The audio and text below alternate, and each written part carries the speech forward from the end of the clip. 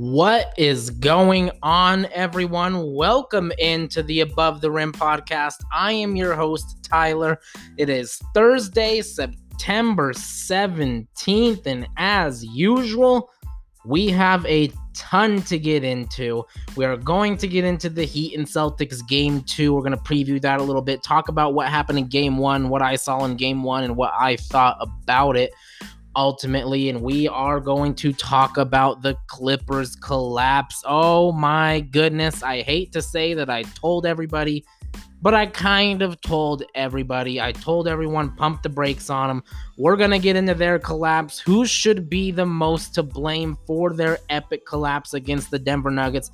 And then we will also get into the Western Conference Finals. Now, it is not who we thought it would be, but I don't think it's going to take away from how good the series is. I'll give you my thoughts of the Nuggets and Lakers series, and we'll give you a little preview on that series starting tomorrow night, of course. So we have a great show to get into today, so let's not waste any more time, and let's just jump right in. Tip-off for the Heat and Celtics game 2, just a little under an hour away from now as I record this. So let's just get into that right away here. We had game 1. Now, game 1, if that was any indication of how good this series is going to be, it's going to be a great series. Now, we know that it's not who everyone thought would be in here at this point in the Eastern Conference Finals. A lot of people had the Bucks. A lot of people had the Raptors. I'm one of those people. The East has made me look horrible in terms of picking NBA games. I'll admit that. I'll be the first to admit that. But it comes with the territory. And even though these are not the teams we expected to see, like I said in the last podcast, it does not take away from how good this series will be, because I believe it's going to be a good series. I believe it's going to go back and forth. In game 1, the Heat took it 117-114. It went into overtime the only way it could. You know what I mean? That's just the way to start out a series. That is when you know a series is going to be a good series. When game 1 starts out in a nail-biter overtime game, that is when you know. And we got to go to the Celtics side things first here, because Jason Tatum played very well again. 30 points, 14 rebounds, 5 assists. The 14 rebounds is what really is shocking. He has really devoted himself to rebounding the basketball. And part of that is what I've told you is one of my concerns about the Celtics, is that they are kind of a small team. You know what I'm saying? They got Daniel Dyson at center a lot. They got Enes Kanter. He hasn't played much in these playoffs, though, surprisingly. So they are a relatively small team, and they need Jason Tatum's every one of his rebounds. They need for sure. And Marcus Smart, I'm looking at him. He is one of the best defensive players in the NBA. Now, I know for the casual fan who doesn't watch a lot of basketball, they're not always told about Marcus Smart. So let me tell you about Marcus Smart. He is ridiculously good on the defensive end. He really is. He is one of the best defenders in the league. And in game 1, he also gave the Celtics 26 points. So that's why it is also disappointing that the Celtics lost game 1, because when Marcus Smart gives you 26 points, that's a game you need to win for sure. But I'm looking at one thing for the Celtics here. Another concern that I have for them, besides their lack of size, really, is that Kemba Walker, we know what he is offensively. We know he's automatic with that step back mid-range. He has been since he was in UConn, since he won the national championship with the UConn Huskies. That mid-range step back has been deadly all the way since his college days. No debating that. No debating his offensive talent either. But what we can debate is his defense, because the Heat took advantage of it. He's a small guy. He doesn't look very strong, and he just doesn't play defense very well. And Dragic gave it to him in that game 1. 29 points for Dragic. If you're Kemba Walker, you can't let that happen. I mean, I think Kemba Walker I think he is a better player than Dragic. So when you let him outplay you like that, it's tough to win. And I'm looking at Kemba, and he could be a problem on the defensive end, especially in this series. And I think Eric Spoelstra and the Heat, as we saw in game 1, they're a smart enough team to know that, and they're going to attack him, and they're going to attack that weakness. So there's a little concern there for the Celtics, but overall, I mean, these teams are really evenly matched. And then going back to the Heat side, Jay Crowder again was very impressive. 22 points. I told you I don't know what happened since this bubble happened, but he's suddenly turned into like Klay Thompson. I mean, every time I see him shoot a 3, it is nothing but net. So props to him, and he's playing real well. And we got to move on to Bam's block now, because you cannot talk about game one without mentioning the block by Bam Adebayo, because it was just flat out amazing. One of the best playoff blocks I've ever seen in my life, considering the circumstances and considering that it was Jason Tatum, of all people, going down to try to flush it in his face. And he just said no. And if you look at the replay, man, look at it in slow motion, because that's when you really tell how amazing this block was. This guy's wrist was fully contorted, man. The ball was basically in the cylinder, and he still had the strength to hold his hand there, hold his wrist there, and block it out. I mean, that is a grown man's block. Anytime you see someone try to flush it and they just get rejected, that is a grown man block. And Bam Adebayo, I think, had the first above the rim award, and he's going to have the second as well for the week. And I know it wasn't a dunk, and the above the rim award is supposed to be for dunks. I get it. I know. But that was just too good to pass up. That deserved the above the rim award, of the week. That was amazing. And those of you that know me know how much I love comic books and superheroes and everything of that nature. And quite frankly, that block by Bam Adebayo deserved to be in a comic book with the words in all caps right next to it, Bam. Because that's what I first thought of when I saw that block. It was really an amazing block, and the Heat, they just keep impressing me every single game. I cannot give enough credit to the Heat, to Eric Spoelstra, to Pat Riley, because I know, when Jimmy Butler went to Miami, I was one of the people that was like, wow, you went to Miami, you left Philadelphia, Joel Embiid, Ben Simmons, a championship opportunity, you lost in a Game 7 to the NBA champion Raptors, and you go to the Heat? What are you thinking? Is this really about winning? Well, he showed us, he's proved us all wrong. It is about winning, and he saw something in the Heat that I don't think anybody else saw. And Jimmy Butler deserves credit for that. Also, he deserves credit because he came up big in that game. Had the big layup. He had a big three at the end of regulation, but still went to overtime. But then he had the big layup over Jason Tatum. He just was too powerful. He just said, "Get out of my way, young man." And he made that shot. So give Jimmy Butler all the credit in the world. I know I should, because after his free agent decision, I was questioning a lot of things. Not anymore. He made the right decision. There was no better fit for Jimmy Butler than the Miami Heat.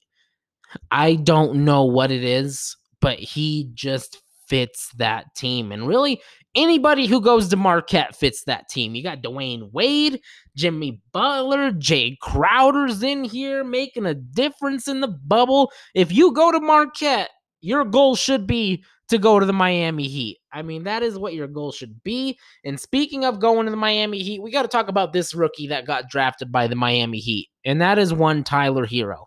I've told you guys that I love this kid. I think he's got guts. He reminds me of a Klay Thompson type of player. And obviously, Eric Spoelstra loves him too, because he got 40 minutes in a playoff game, in a conference final game under Eric Spoelstra. Eric Spoelstra gave him 40 minutes, and what did he give Spoelstra? 12 points, 9 assists, and 11 rebounds. This guy's big time. For a rookie, he is big time, and he deserves his respect. Spoelstra sees it, and I got nothing but respect for Tyler Hero, because he has been big time all playoffs, hitting timely shot after timely shot, and just really performing at a real high level as a rookie has got to be super impressive if you're a Heat fan and really just a fan of basketball. And now, when I dive deeper into this game, because let's talk about this game one a little bit. When I dive deeper into this, obviously the Heat win by 3, 117-114. And everything else, if you look at the box score, everything else is pretty much even. I mean, I'm going down the list here. You got field goal percentage. The Heat had 47%. Boston had 44%. 3-point percentage, 44-35. The Boston Celtics hit 15, the Heat hit 16. Free throws, they both made 21 free throws. Rebounds, Heat won 41-37. They had 7 offensive to the Heat's 6. Assists, the Heat won that category by 8. Blocks was tied. Steals, the Celtics won by 3. Turnovers, the Heat had 2 more. But really, where this game was won and lost, if you look at the whole box score and seeing how similar those numbers are, there's one discrepancy in this box score, and it's really where the game was won and lost. And it goes back to my concern about the Celtics of them just not having enough size. And here's why. The Miami Heat scored 48 points in the paint in game 1 to Boston's 26. That's a problem. And it directly correlates with the fact that Boston is kind of a small team when you really look at them. I mean, Jimmy Butler on that play, that layup, he got to the hoop. He did what he wanted to Jason Tatum. He's stronger. You know what I mean? He kind of just pushed him out of the way. And the Celtics are small, so they're going to give up points in the paint for sure, and that's got to be a concern. And that's really where I'm looking at the Heat. That's where they won game 1. Now it'll be interesting to see what happens in game 2. I do think this series goes 7. You know that. I got the Heat in 7, but I do think this series is going to be going back and forth, back and forth. So I look for the Celtics to pick up a win tonight. And even if they don't, it's not the end of the world. But I will say if they don't, then the Heat just really, really look like a dominant team so far in the playoffs. So it'll be interesting to see what happens tonight. Game 1, like I said, the Heat won it in the paint, points in the paint. We'll see how the Celtics respond, what kind of adjustments Stevens makes. It'll be real interesting tonight, but I think the Celtics do pick up the win, mainly because I think these teams are real evenly matched, and I think this series is going to go back and forth. Now, with that out of the way, we've got to get into this Clippers Nuggets game 7, and I know you can't see me, but I am smiling mainly because all year I have been down on the Clippers and I have been chastised for it. I have been called a Laker homer, a LeBron lover, everything you can think of. And it just so turns out that I was right about the Clippers. I was right. This team was full of themselves. They thought that they could disrespect the process. They thought that they could really disrespect the process and still go on and win an NBA championship. It doesn't work like that in professional sports, and it never has. It never has, and it never will. This team had they had the attitude of a dynasty. I wasn't sure if that was the Clippers or if that was the Warriors of last year. And the difference between the two is the Warriors came off of 2 straight championships. The Clippers came off of nothing. And it's like I told you guys, they got Kawhi Leonard, and all of a sudden, it was basically like everybody on that team thought that they were a Raptor last year and they thought they were going for a repeat this year. That is how they took the season. That's how they acted, and that's how seriously they took the season. They thought they were going to waltz over the season, and they just didn't. They didn't. And now we got to get into who's the most to blame for this collapse. Because it was a collapse. I give the Nuggets credit. And we're going to talk about the Nuggets in a minute, and I'll tell you just how much credit I give them for this. But make no mistake about it. When you're up 3-1 and you got double-digit leads in each of the closeout games and you lose, that's a collapse. That is the very definition of a collapse. Now, who's the most to blame? You could go Doc Rivers. I'm not opposed to that. I think there's a lot of blame to go around. I think Doc Rivers is to blame. I think first and foremost, Kawhi Leonard is to blame, and I'm going to get into why. I think Paul George is to blame. Most definitely Paul George is to blame. I mean,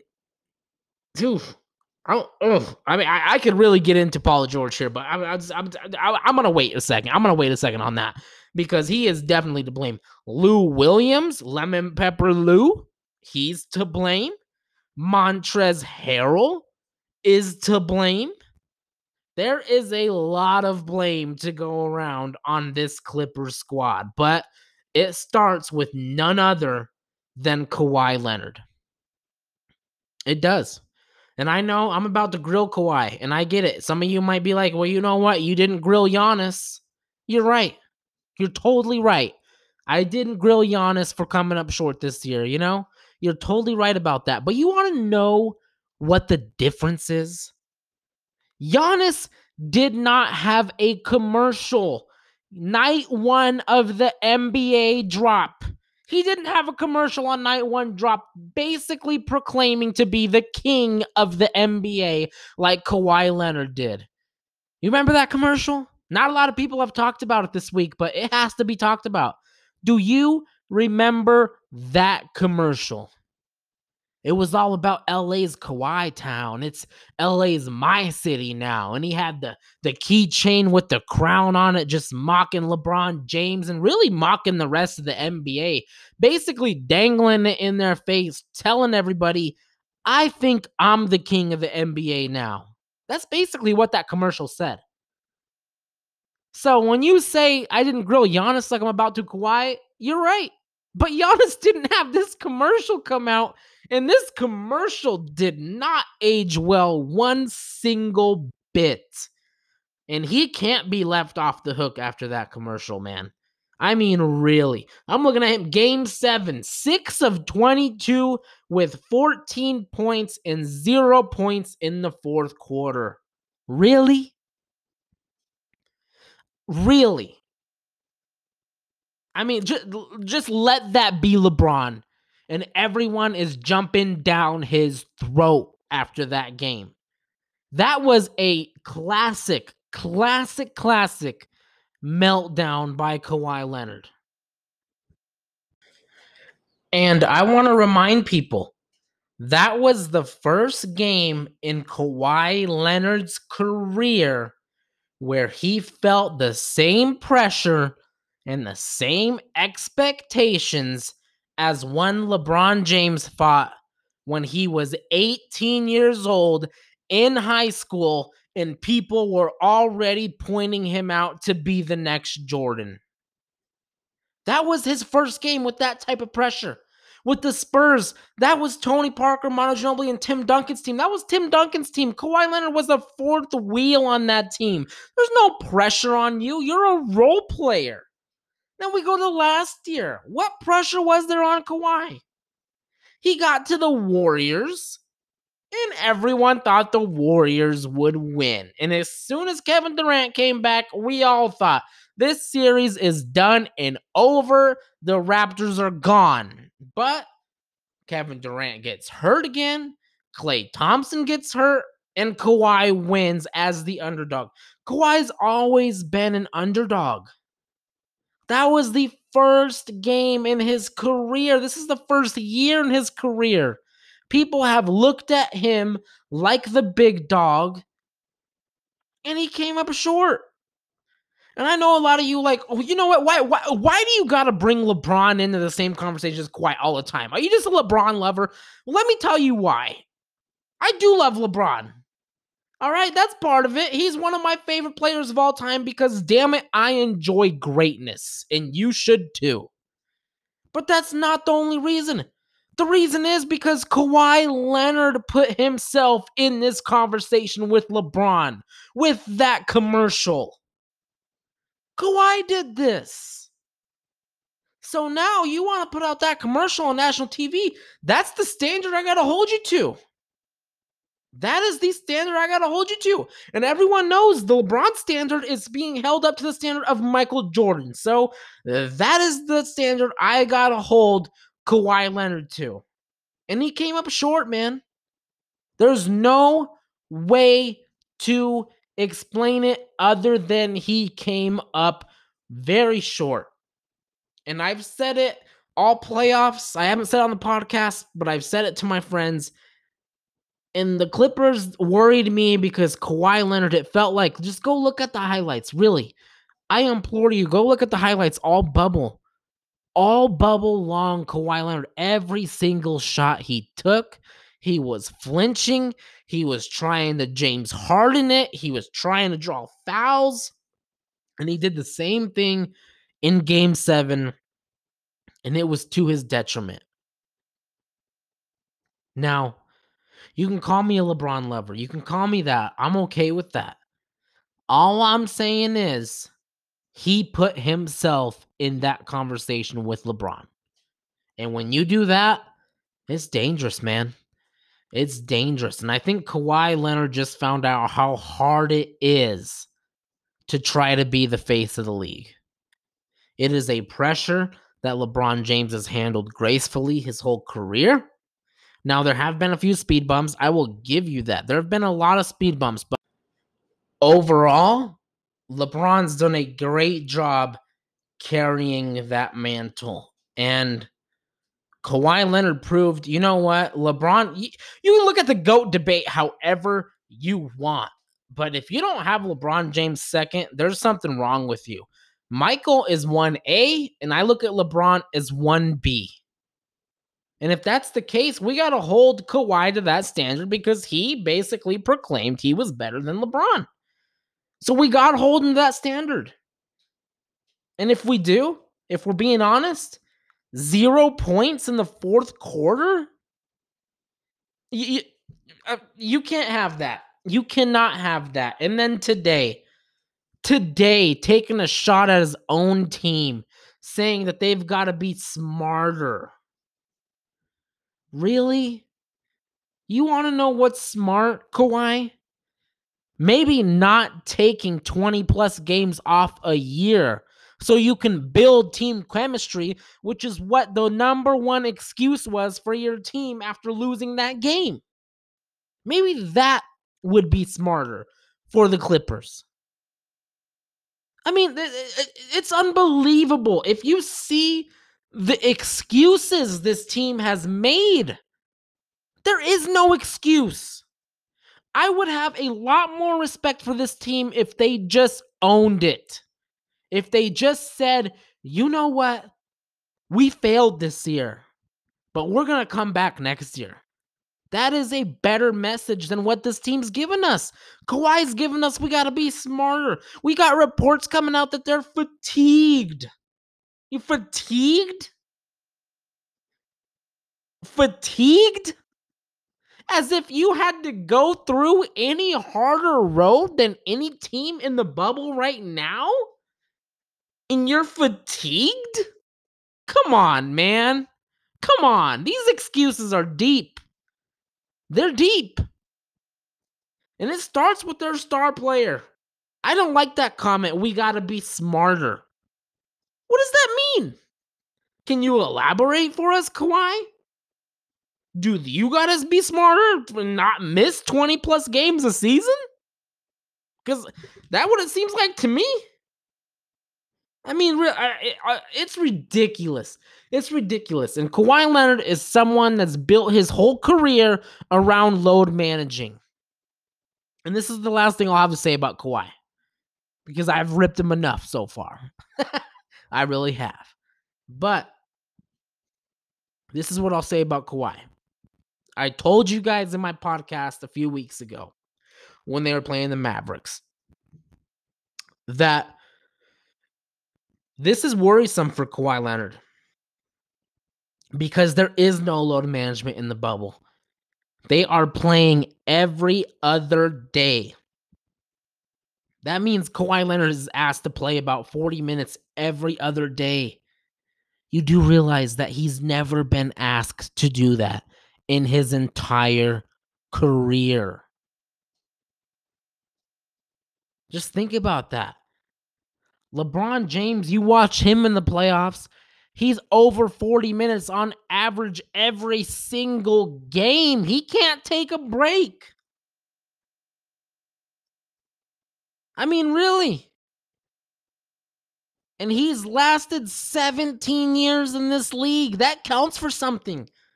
Kawhi Leonard can't even do it for a season. That's a problem. That is a big, big problem. And he does not deserve to be let off the hook. He does not.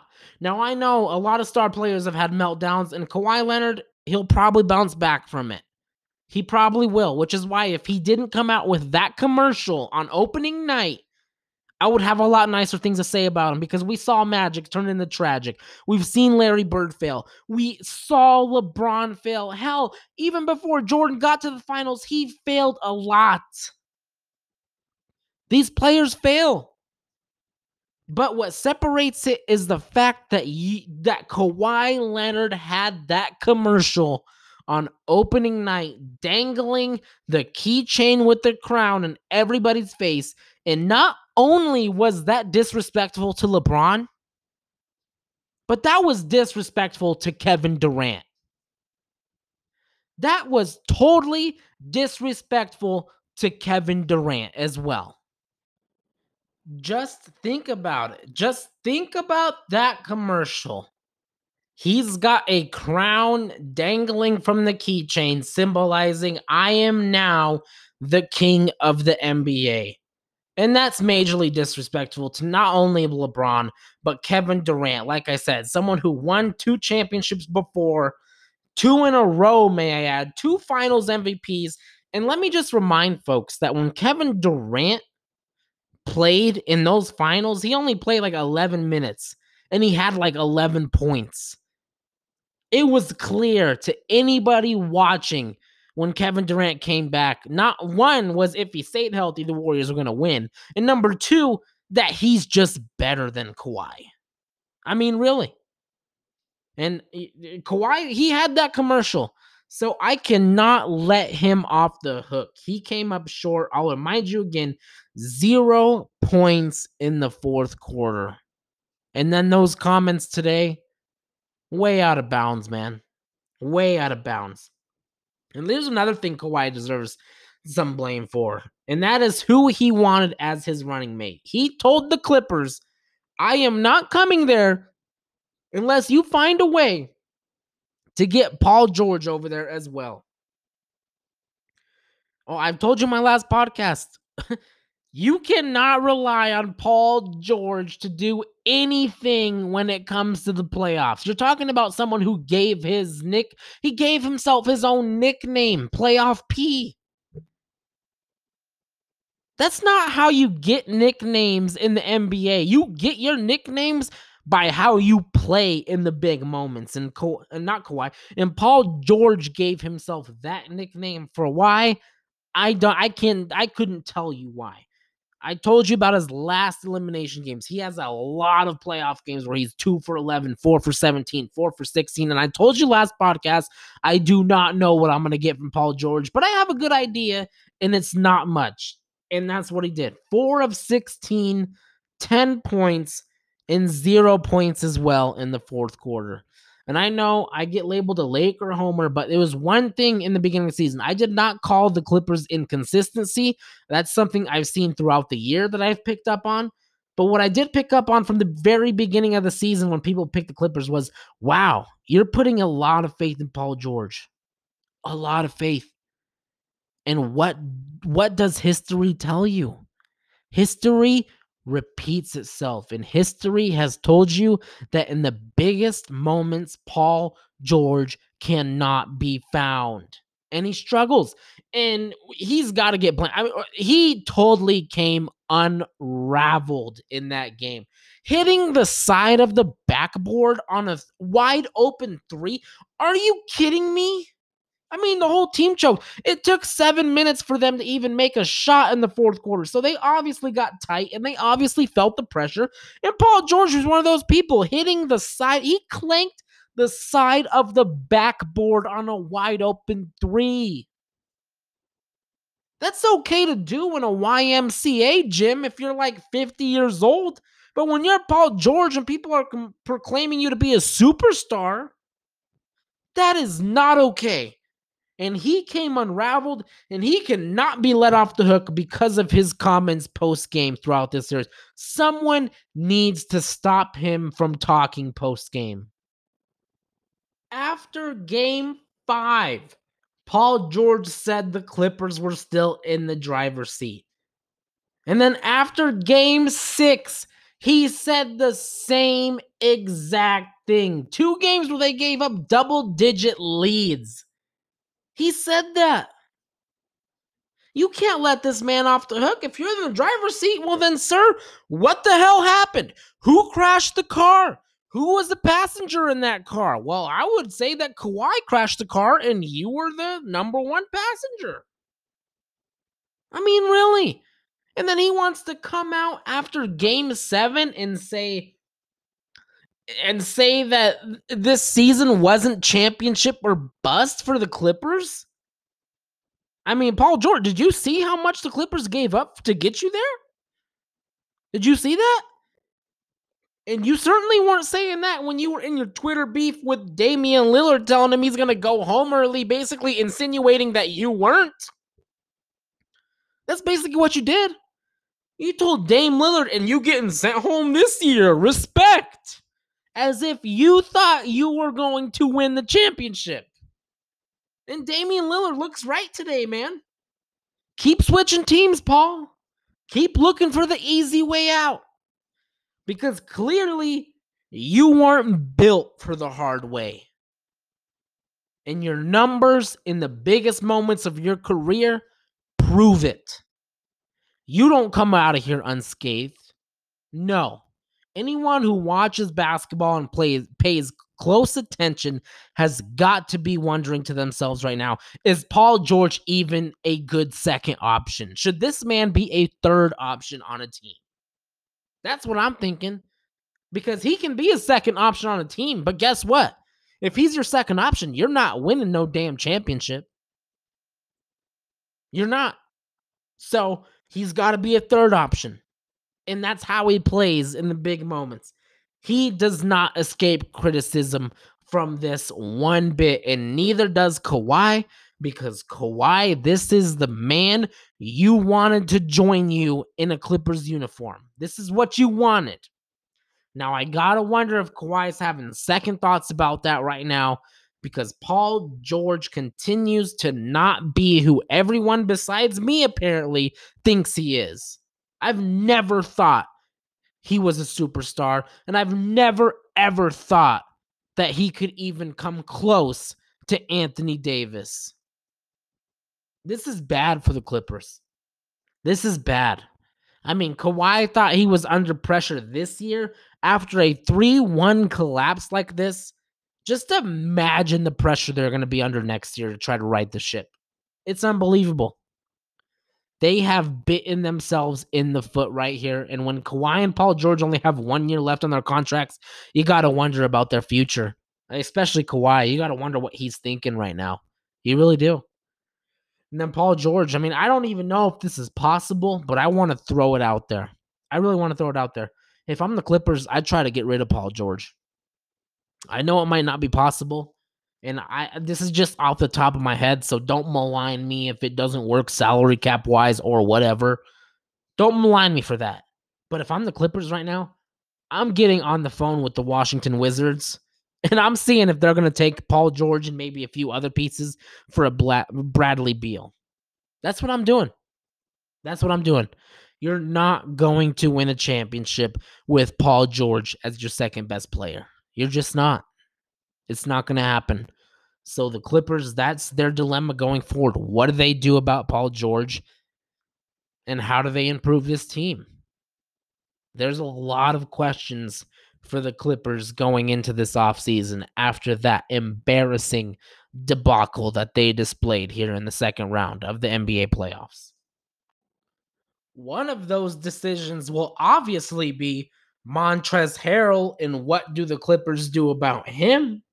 But he actually showed up in Game 7. He's one of the Clippers that actually showed up in Game 7. I'm looking at him. He had 20 points. So he showed up. He had the most points on the team. So I do think they resign him, but there's got to be some questions asked about Lou Williams. He's getting older. He's never performed that well in the playoffs. He's always been a regular season performer. You got to have questions about him and really about this Clipper team. I mean, at this point, you got to have questions about everybody. I mean, really. Doc Rivers, Kawhi, Paul George, Montrezl Harrell, Lou Williams, they all share in the blame somewhat. And if you're a Clipper fan, you've got to have questions about every single one of them. All right, now that we got the Clippers debacle out of the way, we got to move on to the Nuggets because they did win this game, and they didn't just win it. They won it handily. 104 to 89. They won that by 15 points against the Clippers, and they are the only team in NBA history to come back multiple times down 3-1 in a series. So the Nuggets deserve just as much credit as the Clippers deserve blame. And I've never seen a team quite like this Nugget team.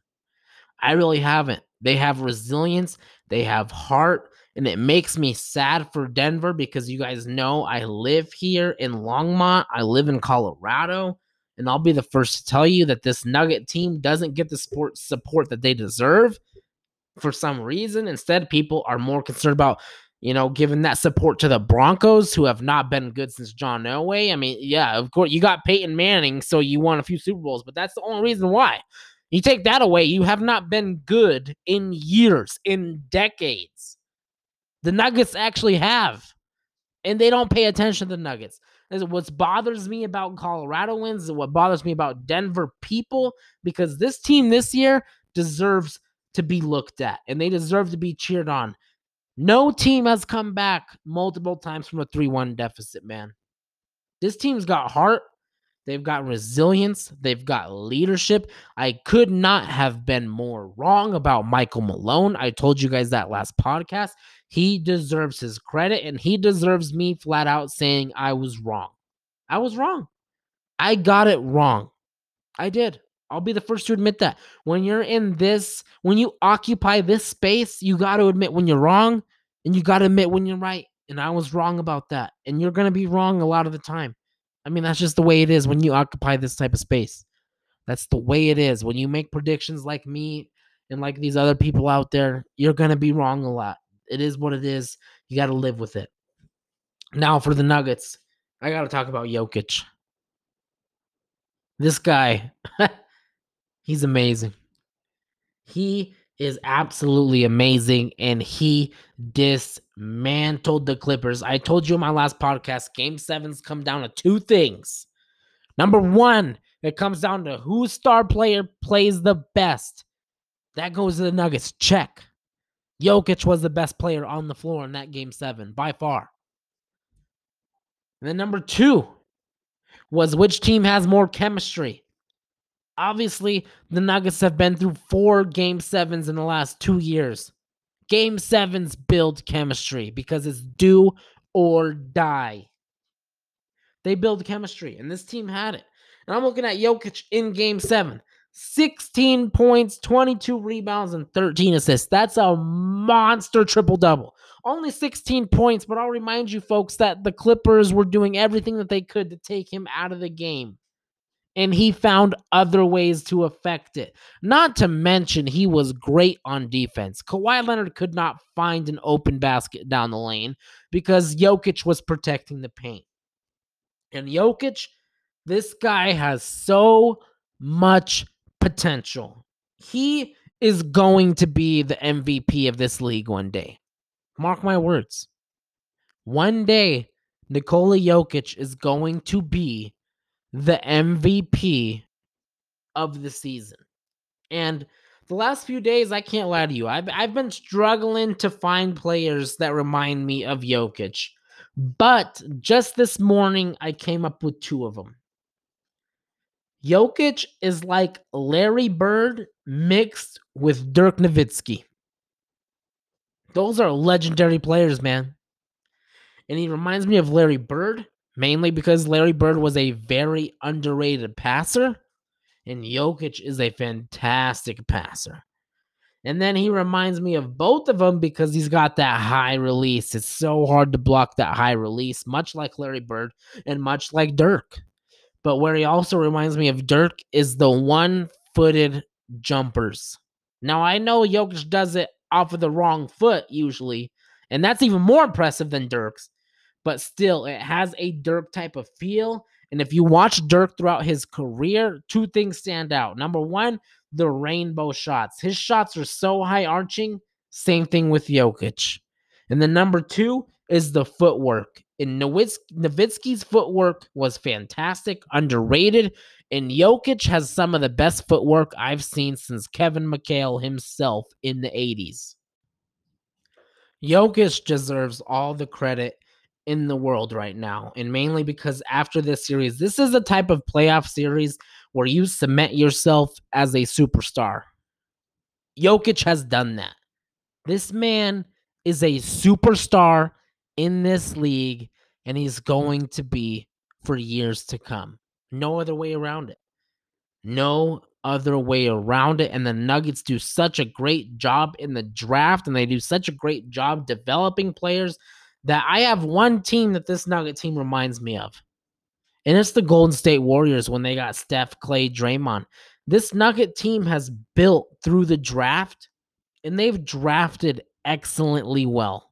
I mean, they've been so excellent on their picks, picking Joker, picking Murray, who's been fantastic. Then you look at Michael Porter Jr. Game 5, he had 7 points in the final 1 minute of the game. And he's stepped up, rebounding the ball and playing defense. Michael Porter Jr. has played bigger than the numbers will tell you. That was their draft pick. And they still got Bol Bol waiting in the wings. And Bol Bol is a scary player, man. If you didn't pay attention to him in college, and you haven't paid attention to him in the seeding games, he is a scary potential player. He has so much potential. And this Nugget team deserves credit. Their front office deserves credit. And it's not just Jokic. Jamal Murray has been big time these playoffs. He is ascending to a star before our very eyes. 40 points in Game 7 against the Clippers, the favorites. After only scoring 1 3-pointer in his last 3 Game 7s, Murray did that. 40 points. He was due for one, and he gave you one. And he deserves credit. This Nugget team deserves a ton of credit because it's not easy coming down from 3-1, man. A lot of teams, I've watched a lot of basketball. A lot of teams, after going down 3-1, they mail it in, they pack it in, and they say, you know what, it's just time to go home. I don't want to prolong the series because we're going to go home anyway, so let's just get it done. The Nuggets didn't do that. Even when they were down by double figures and it would have been easy for them to quit, they did not do that. This team's got heart. This team's got resilience. And this team is a team that the Lakers better not take lightly. And with that being said, let's just get into this Western Conference final matchup. Nuggets, Lakers. The Lakers won the season series 3-1. They actually won both games in Denver. And even though they won those 3 games, all 3 of those games were extremely close. The Nuggets got the Lakers in a blowout game. I believe it was like 124-108 in LA or something like that. But like I said, the Nuggets are not a team to take lightly. And I don't know if anybody puts any stock to the regular season compared to the playoffs, but let's just look at some regular season numbers here. I'm looking at some regular season numbers for the Lakers against the Nuggets. LeBron James versus the Nuggets this year was 28.7 points per game, 11.7 assists per game. He was 31% from the 3 and 48.5% from the field. So obviously LeBron James dominated. He obviously played very well. I wouldn't say dominated as much because of the 48.5% from the field, but he obviously played very well against the Nuggets, and so did Anthony Davis. He had 29.3 points per game, 9.3 rebounds. He was 35% from the 3 and 54% from the field. So those are good numbers as well. And I got to let you guys in on a little story here because, you know, it deserves it. For those of you that don't know, in February, I can't remember if it was February 13th or February 14th earlier this year, I actually went to the Lakers at the Nugget games. Those of you guys who know, I am stationed here in Colorado. I live in Longmont, so I went to the Lakers at the Nuggets February 13th or 14th. I don't know what it was, and it was a hell of a game, man. It went OT. It was one of the best experiences of my life. I couldn't tell you that I thought the Nuggets would make it to the Western Conference Final, but They played the Lakers real close that game. And it was just, I have to just let you in on the story because it was just such a cool game to go to. It was a month, basically not a month yet, basically like 3 weeks after Kobe's death. And after the Lakers won that game, we were exiting the hallways and all the fans, even Nugget fans, started chanting Kobe's name. So it was one of the coolest moments. And I had to throw that out there before I get any more into this series, just to let you guys know, because it was obviously a fantastic game and it was one of the best moments of my life. One of the best games I've ever been to in my life as well, because you know how I'm a LeBron fan. It was really cool to go to that game and after the game to have everyone chanting Kobe's name just under 3 weeks after his death. I mean, it was incredible. It was an incredible experience and the Nuggets played the Lakers well and we went over the Lakers averages over the Nuggets, Anthony Davis and LeBron James. Now we got to go through the Nuggets averages, Nikola Jokic and Jamal Murray, and they really surprisingly struggled against the Lakers. Jokic only had 16.3 points per game, just about 6 assists a game, and only 5 rebounds. But he did shoot 62% from the three and 49% from the field. So that those are good, but the 16.3 and the 6 assists, those have got to be up. And I think that they will be up. And then I'm looking at Jamal Murray, 18.5 points per game against the Lakers this year, 6 assists per game. He was only 15% from the three. That's an issue.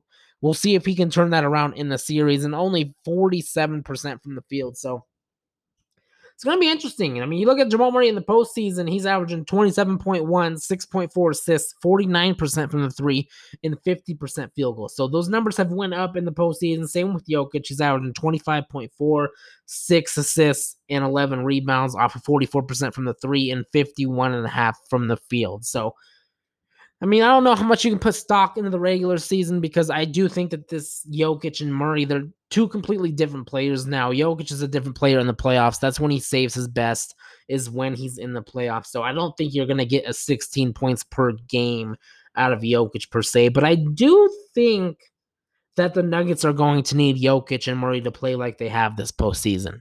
If Jokic and Murray do play like they did against Lakers in the regular season, they're not going to win. In order for the Nuggets to have a chance to win, they've got to play like they did or like they have so far in the postseason. That's just what they have to do. And I don't know how it'll go because I'm not sure how great of a matchup this is for the Nuggets when I really look at it. And what I mean by that is Anthony Davis can guard Jokic, and he probably will a lot of the time. Dwight Howard will be used as the defensive foul guy. Anthony Davis will be used as the guy to guard Jokic when it matters most. And to me, this is just a bad matchup for the Nuggets. Like I said about AD, like you could say a lot about Montrezl Harrell. Yes, he's great, sixth man of the year. But when it comes to defense, he's nowhere near Anthony Davis. Anthony Davis can play the Joker probably better than anyone in the NBA can play the Joker. So that's going to be something to watch. But then when I also look what gives the Lakers the edge in the series, to me, is LeBron James. Who on the Nuggets is going to guard LeBron James? I mean, really? I don't know. This is LeBron James has an advantage this series in his 28.7 points per game, almost 12 assists per game, shows you that. He feels good against the Nuggets, and he should. They don't have anybody that can guard him. And Jokic was good on the defensive end in game 7 of the Clippers series, but I am not 100% convinced that he can guard Anthony Davis, which he might have to because, yes, they have Paul Millsap, but Paul Millsap, I don't think he can guard Davis either. Even Jeremy Grant, I don't think can guard Davis. Davis is a monster. He's a monster. So is Jokic, but, the playoffs are about matchups, and I just think this is a bad matchup per se for the Denver Nuggets. I do. No, I do think it's going to be a close series because the regular season games were close, at least. You know what I'm saying? So I think it'll be a close series, no doubt about it. No doubt one bit in my mind that it'll be a close series. It'll definitely be interesting. I'm looking forward to it. But if you're going to ask me, I'll take the Lakers in this series and I'll take them in 6. And you may ask, in 6, you just gave the Nuggets a lot of respect. You don't respect the Nuggets? I do respect the Nuggets. I respect them so much that I say 6 for the Lakers because they better get it done in 6. You don't want this thing to go 7. The Nuggets are supremely competent right now. You don't want this to go 7. You don't want it to go 7.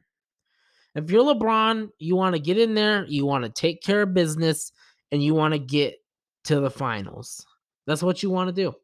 You want to get to your 10th finals. 10th. That's ridiculous, man. And nobody gives them credit for it. 10 finals. People don't realize how hard that is. Just ask Kawhi. He was the favorite this year. Just ask Kawhi how hard that is. That's neither here nor there, though. This series will be good, and I wouldn't be surprised one bit if the Nuggets stole game 1, even though I got the Lakers winning in 6. Don't be surprised one single bit if the Nuggets are able to steal game 1. And the reason why? LeBron James just is not very good in game 1s. He's lost 6 of his last 7. He's like a boxer. He's like a defensive boxer. He uses game 1 to feel it out. He's going to feel out what the Nuggets are doing, how they're playing, and then he waits for game 2 to really hit the playoff mode in game 2. That's what he waits for. Game 1, he's never really been a great game 1 performer, especially 6 of the last 7 times he hasn't. So I wouldn't be surprised at all if the Nuggets win game 1, but like I said, I will take the Lakers in 6. That's just how I feel about it. I don't think it's a great matchup for the Nuggets. I think it's a great matchup for the Lakers. And I think this is LeBron's opportunity to really seize the moment and try to capture that 4th ring. So it'll be an interesting series. We'll see how it goes. I think the games will be definitely good. I think Jokic has enough to give the Lakers a lot of problems and Anthony Davis a lot of problems, but Anthony Davis is a better defender than what Jokic has seen so far in the playoffs and a more athletic, because Rudy Gobert is a great defender, but I mean, when you look at his athleticism, it's nowhere near Anthony Davis. So it's going to be an interesting matchup to see. That's the matchup I'm most looking forward to in this series, and we'll see how it goes. We will see how that one goes, but like I said, I wouldn't be surprised if Nuggets take game 1, but I will take the Lakers overall in 6. And with that out of the way, I hope everyone enjoys the Heat and Celtics game tonight. I hope everyone enjoys their sports over the weekend. I know I will, and I hope everyone has a great weekend. If you like the podcast, give it a follow on Spotify or wherever you listen to podcasts. Also, make sure to share it around with all of your friends who love basketball as well, and do not be afraid to join in on the discussion. I love that. That is the best for me. So do not be afraid of that at all. And with that being said, we will see you guys here next week.